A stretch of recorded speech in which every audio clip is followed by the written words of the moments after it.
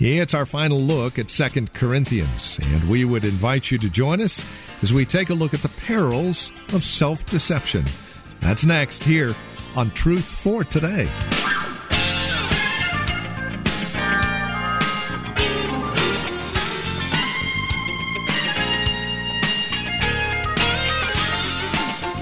How is it the hymnist writes, prone to wander, Lord, I feel it, prone to leave the God I love. Here's my heart, Lord, take and seal it to thy courts above. We are prone to wander because we are prone to deception. We're prone to thinking things are easy, and that's just not the case. Paul has some serious warnings for us in 2 Corinthians chapter 13, and that is where we catch up with our teacher and pastor, Phil Howard, for today's broadcast of Truth for Today from Valley Bible Church in Hercules. Here's Pastor Phil with today's program. Lowly service was beneath the dignity of a free man. And Jesus is telling them, you want to be great? You got to become a servant. I love what Manson said. In the kingdom of God, service is not a stepping stone to nobility. It is nobility. The only kind of nobility recognized in Christ's kingdom is servanthood. The Diotrephes that wants the preeminence, the man that has to have strokes and coddled and carried on beds of ease. This is not the Christ model. This is Gentile model. This is a pagan world model. Not the model Christ gave. If you want to be great, you got to become a servant. Then he says something that is absolutely astounding and can insult you. It goes on to say you must become his slave. But before I leave this being a servant, I read a line where Gandhi said that his grandfather one time told him, there are two kinds of people in the world.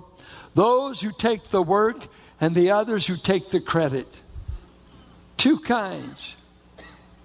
Dwight L. Moody, the famous Billy Graham evangelist of the 1800s, used to hold a pastor's conference north of Chicago.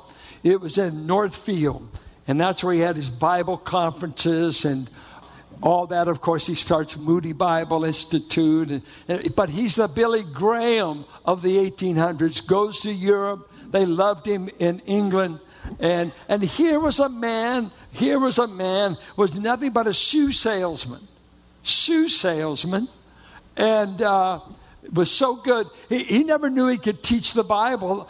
He ran a Sunday school in Hell's Kitchen, Chicago. And he paid a man, he rented a bar, and he paid a man to be a Sunday school teacher for ruffian little hoodlums in Chicago.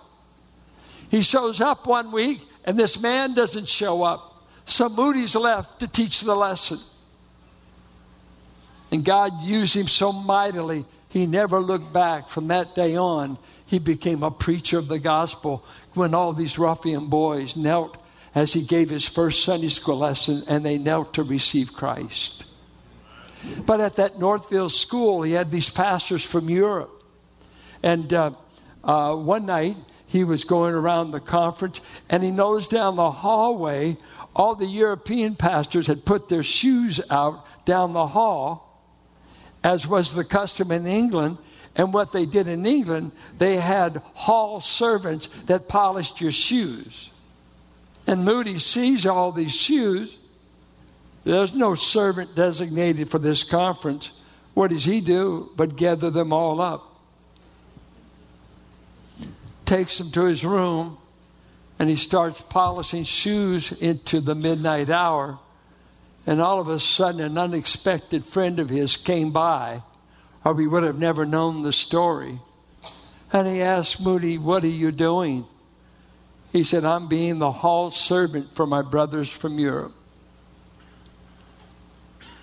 You call that servanthood. Unseen, stooping. Then he goes on to say, hey, you must become a slave of God. And it's the Greek word doulos. And slave really has this meaning. I think with African Americans, they could always go back to American slavery. Remember, this term was used of Jesus in Philippians 2. He said, I took on the form of a slave. I'm not talking about American slave. I'm talking about I have become the slave of God's will. He owns me. I volunteer to leave a throne and come to a manger to be a slave to the will of God. And he comes. He said, I'm owned. I'm owned. And that's a good question to ask yourself. Who owns you? Are you owned by God? Now, you aren't owned by God, just fiat. You're owned by God by what the Son of God did. He said, I'm going to ransom you to make you my own. It's going to cost me something to make you my own. But there's two ways to see this word. Servanthood is a horizontal relationship. And we need to get this straight. I'm your servant, but I'm not your slave. Do you get the difference? Maybe you don't. Slave is a vertical relationship. I am a bought man. I'm owned by God. Now that gives you a great internal core value that I'm here as one that will serve, but I'm only owned by one. I'm not owned by the highest donor in this church, and I'm not owned by the elders, and I'm not owned by this one. I'm not owned by some political party. I'm owned by a risen Savior. Only He purchased me.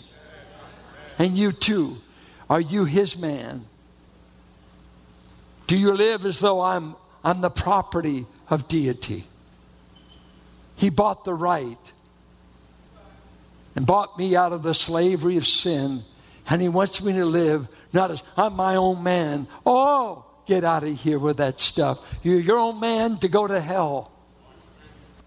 When God saves you, you cease to be your own man. You're to become His man, His woman, His young person.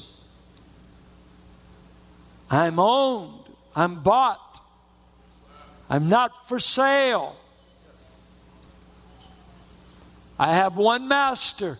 I call Him Lord. He's Christ. He's not you. And I'm not your audience. It's an audience of one. Who owns you? Do you exist for His purpose or for your egotistical world? I'm weary of the American Christianity that is as artificial as a $3 bill.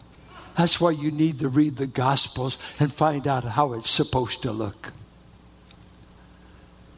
Trump ain't my example, honey. And I hadn't found anybody hardly up there that is. I got to look to the third heaven. And there I've got a nail-scarred Savior that says, I bought you. I am the slave. And this term, by the way, was used by the apostles as they opened their letters. Paul, a slave of Jesus Christ and an apostle by the will of God. He put his slavery to Christ before his apostolic office. Before his gift, before his authority. He said, I want you to know I'm a known man.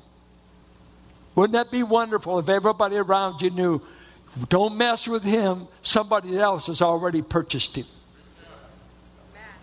Young people, don't throw your body to the world and some fly-by-night boy that wants to get you in bed. You say, I already belong to a man, and he told me how to date, told me how to court, told me who to marry. So flake off, Roach. I'm obedient to Christ.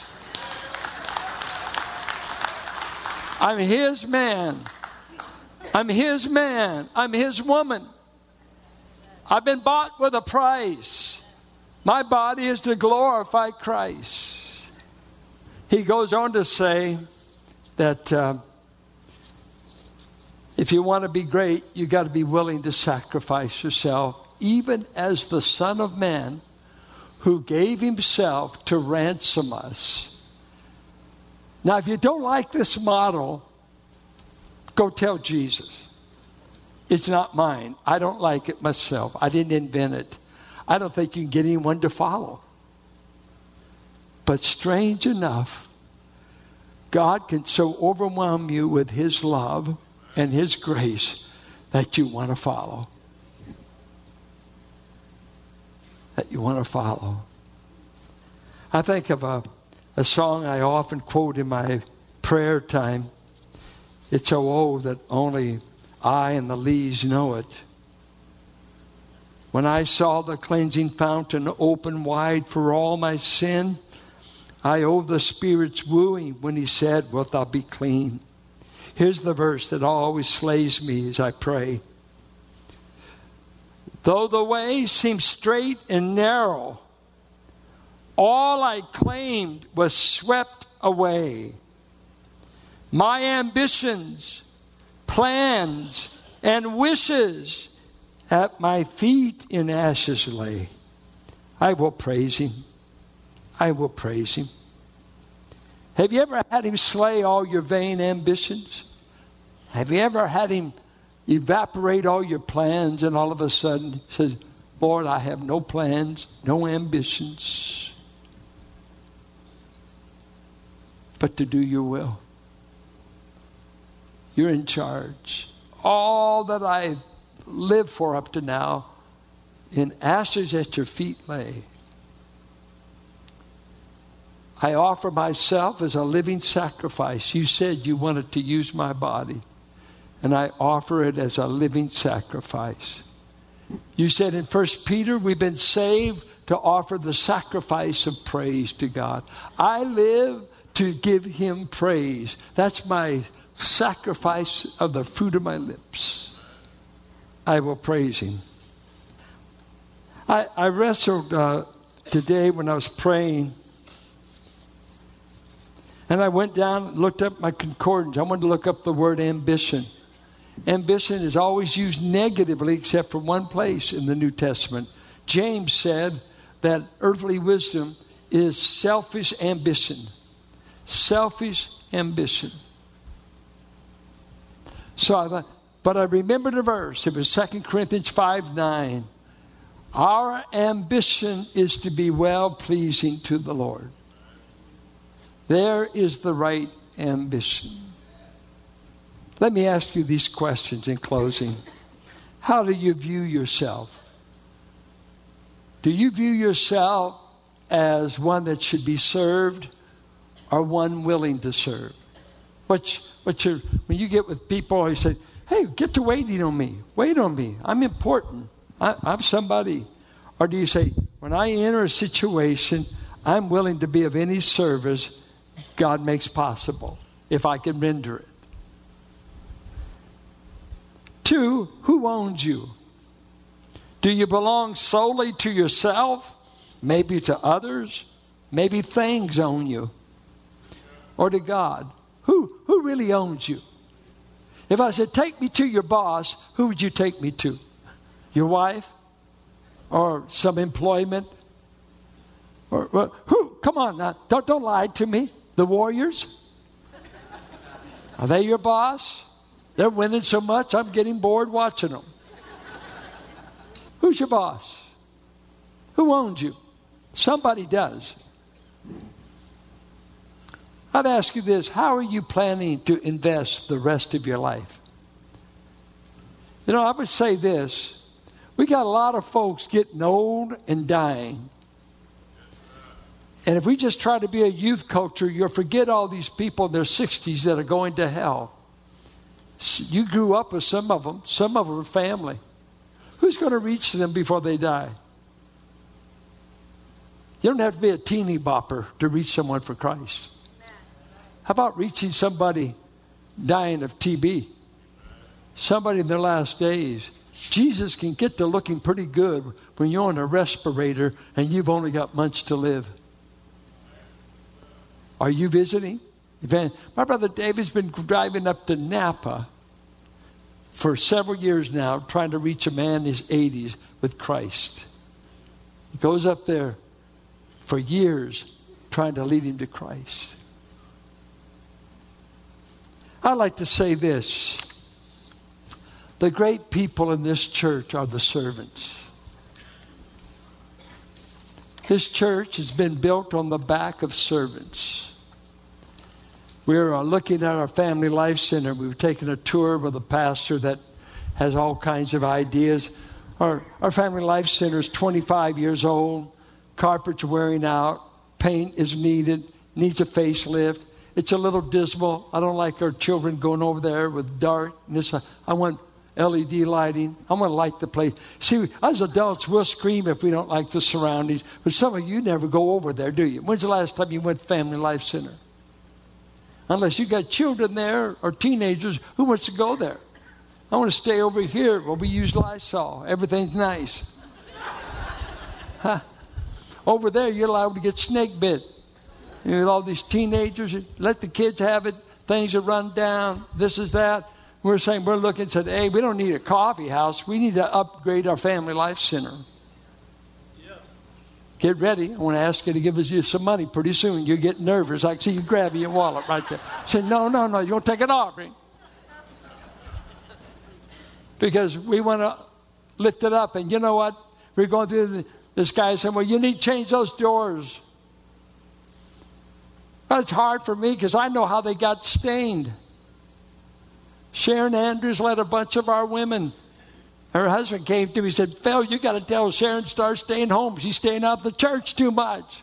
Working on that project. The electrical wall is all done by our men. We didn't hire an electrician. John Guadarrama and a bunch of our men put it in. The lights up on that stage, Ted Swanson and Paul Howard put up. We didn't bring in any outsiders. Our men did it. We had deacon meetings where we just hung sheetrock for the evening. What bothers me, like in the entrance there, the highest part, they nominated me to go up. I mean, it was a hostile board in those days. They thought, we can afford to lose him. Yeah, one day I wanted to jump in and help unload a bunch of 5-inch rock. How many's ever unloaded 5-inch sheetrock, 12 feet long? Anybody? You got to be crazy. It's heavy. No pastor should have ever been asked to do that. That's why I've aged before my time. But that building over there was built on sweat labor. Don Sylvester, nearly 80 years old, every day came out, put on his tool belt, work on electrical outlets, this, that, because we didn't want to go in debt, so we just poured. It's the only building we ever had. Everything else was a dump. And we thought nothing of it. This church has been built on the backs of great people, and they were servants. They weren't prima donnas. They didn't seek honor. They didn't seek wages. They just did it because they loved the Savior who owned them. You know, we're down on staff. I'm the only full-time adult pastor, so if your needs don't get met real quick, get over it. We don't have, David's a volunteer. Anyone else that helps us with adults are volunteers. They're not paid. And I thought, you know what, in a way, it wouldn't hurt if we got rid of everybody and everybody did their gift and there'd be no needs. Everybody would meet the needs because everybody's employed. But when only 20% do 80% of the work, who do you get to do it? Because we're American Christians. We're consumers. We expect the best. I want to ask, are you a servant? What do you do in the body of Christ? When did God start owning you? I searched my heart this morning and I asked myself, what's been your ambition? What is your ambition? And I have to say this. For however long I have yet to live, in 1959, in a message on Isaiah 6, who will go for us? A 15-year-old punk from San Pablo said, I'll go. You got me. I don't know how to preach. I don't know if I could be pure. I don't know anybody around me that was. But Lord Jesus, I want to spend the rest of my life telling you I love you. And my only ambition has not been money, power, position, a big church. I don't know how this church got this size. It wasn't because of me. I don't know how. I don't know how to make things grow. I want to grow. I want to grow as a man in the Lord. You came because you heard Jesus was in the place. You heard the word would be preached. And that, I must say, until I die, I'm going to preach the Bible. I'm going to preach the Bible. Yeah. I'm going to do that. My prayer is for you young people, before you make a lot of wrong choices in life, why don't you treat him as Lord now and say, I'm bought. You get me. Here's my life. What age do you have to be to acknowledge that and start living different?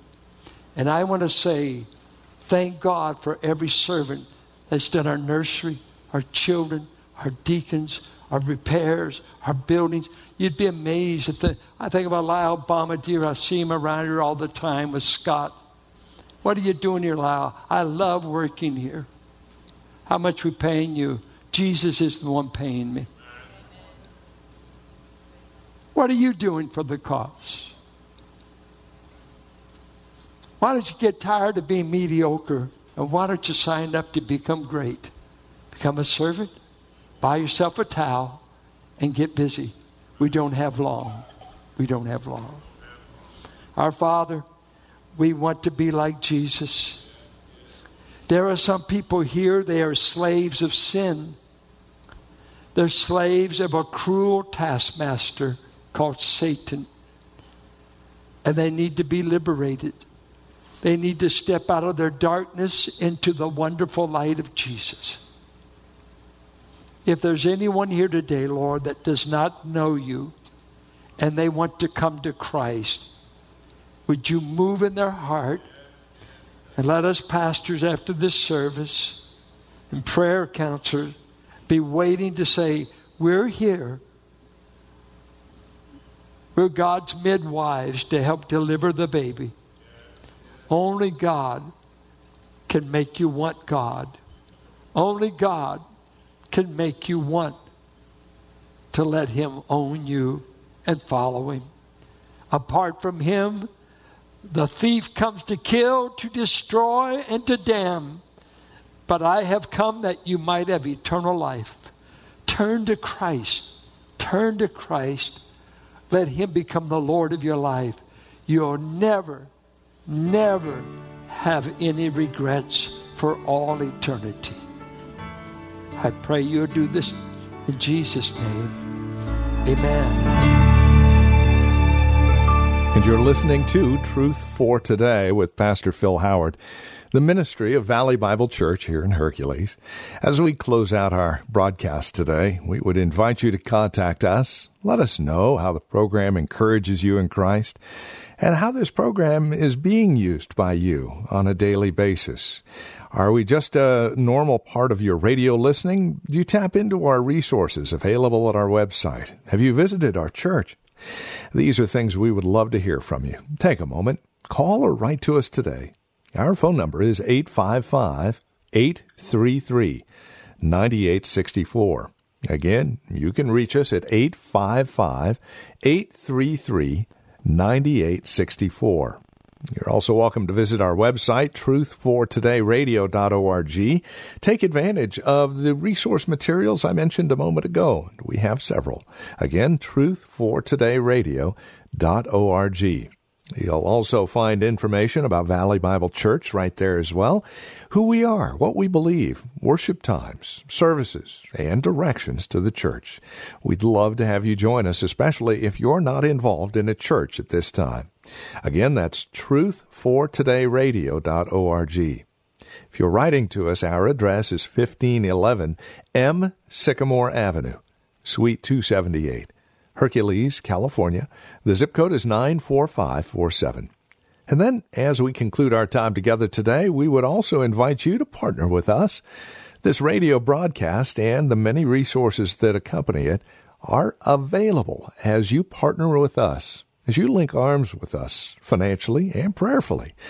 No gift is too small, no gift is too large, and you can do a one-time gift or make monthly pledges. No matter, we'd love to have you be a partner with us as we continue to minister the gospel of Christ to the Bay Area and beyond. So contact us today. Our phone number is 855-833-9864. And you can also donate online at truthfortodayradio.org. That's truthfortodayradio.org. Thank you so much for spending time with us today. We look forward to seeing you next time we get together for another broadcast of Truth for Today.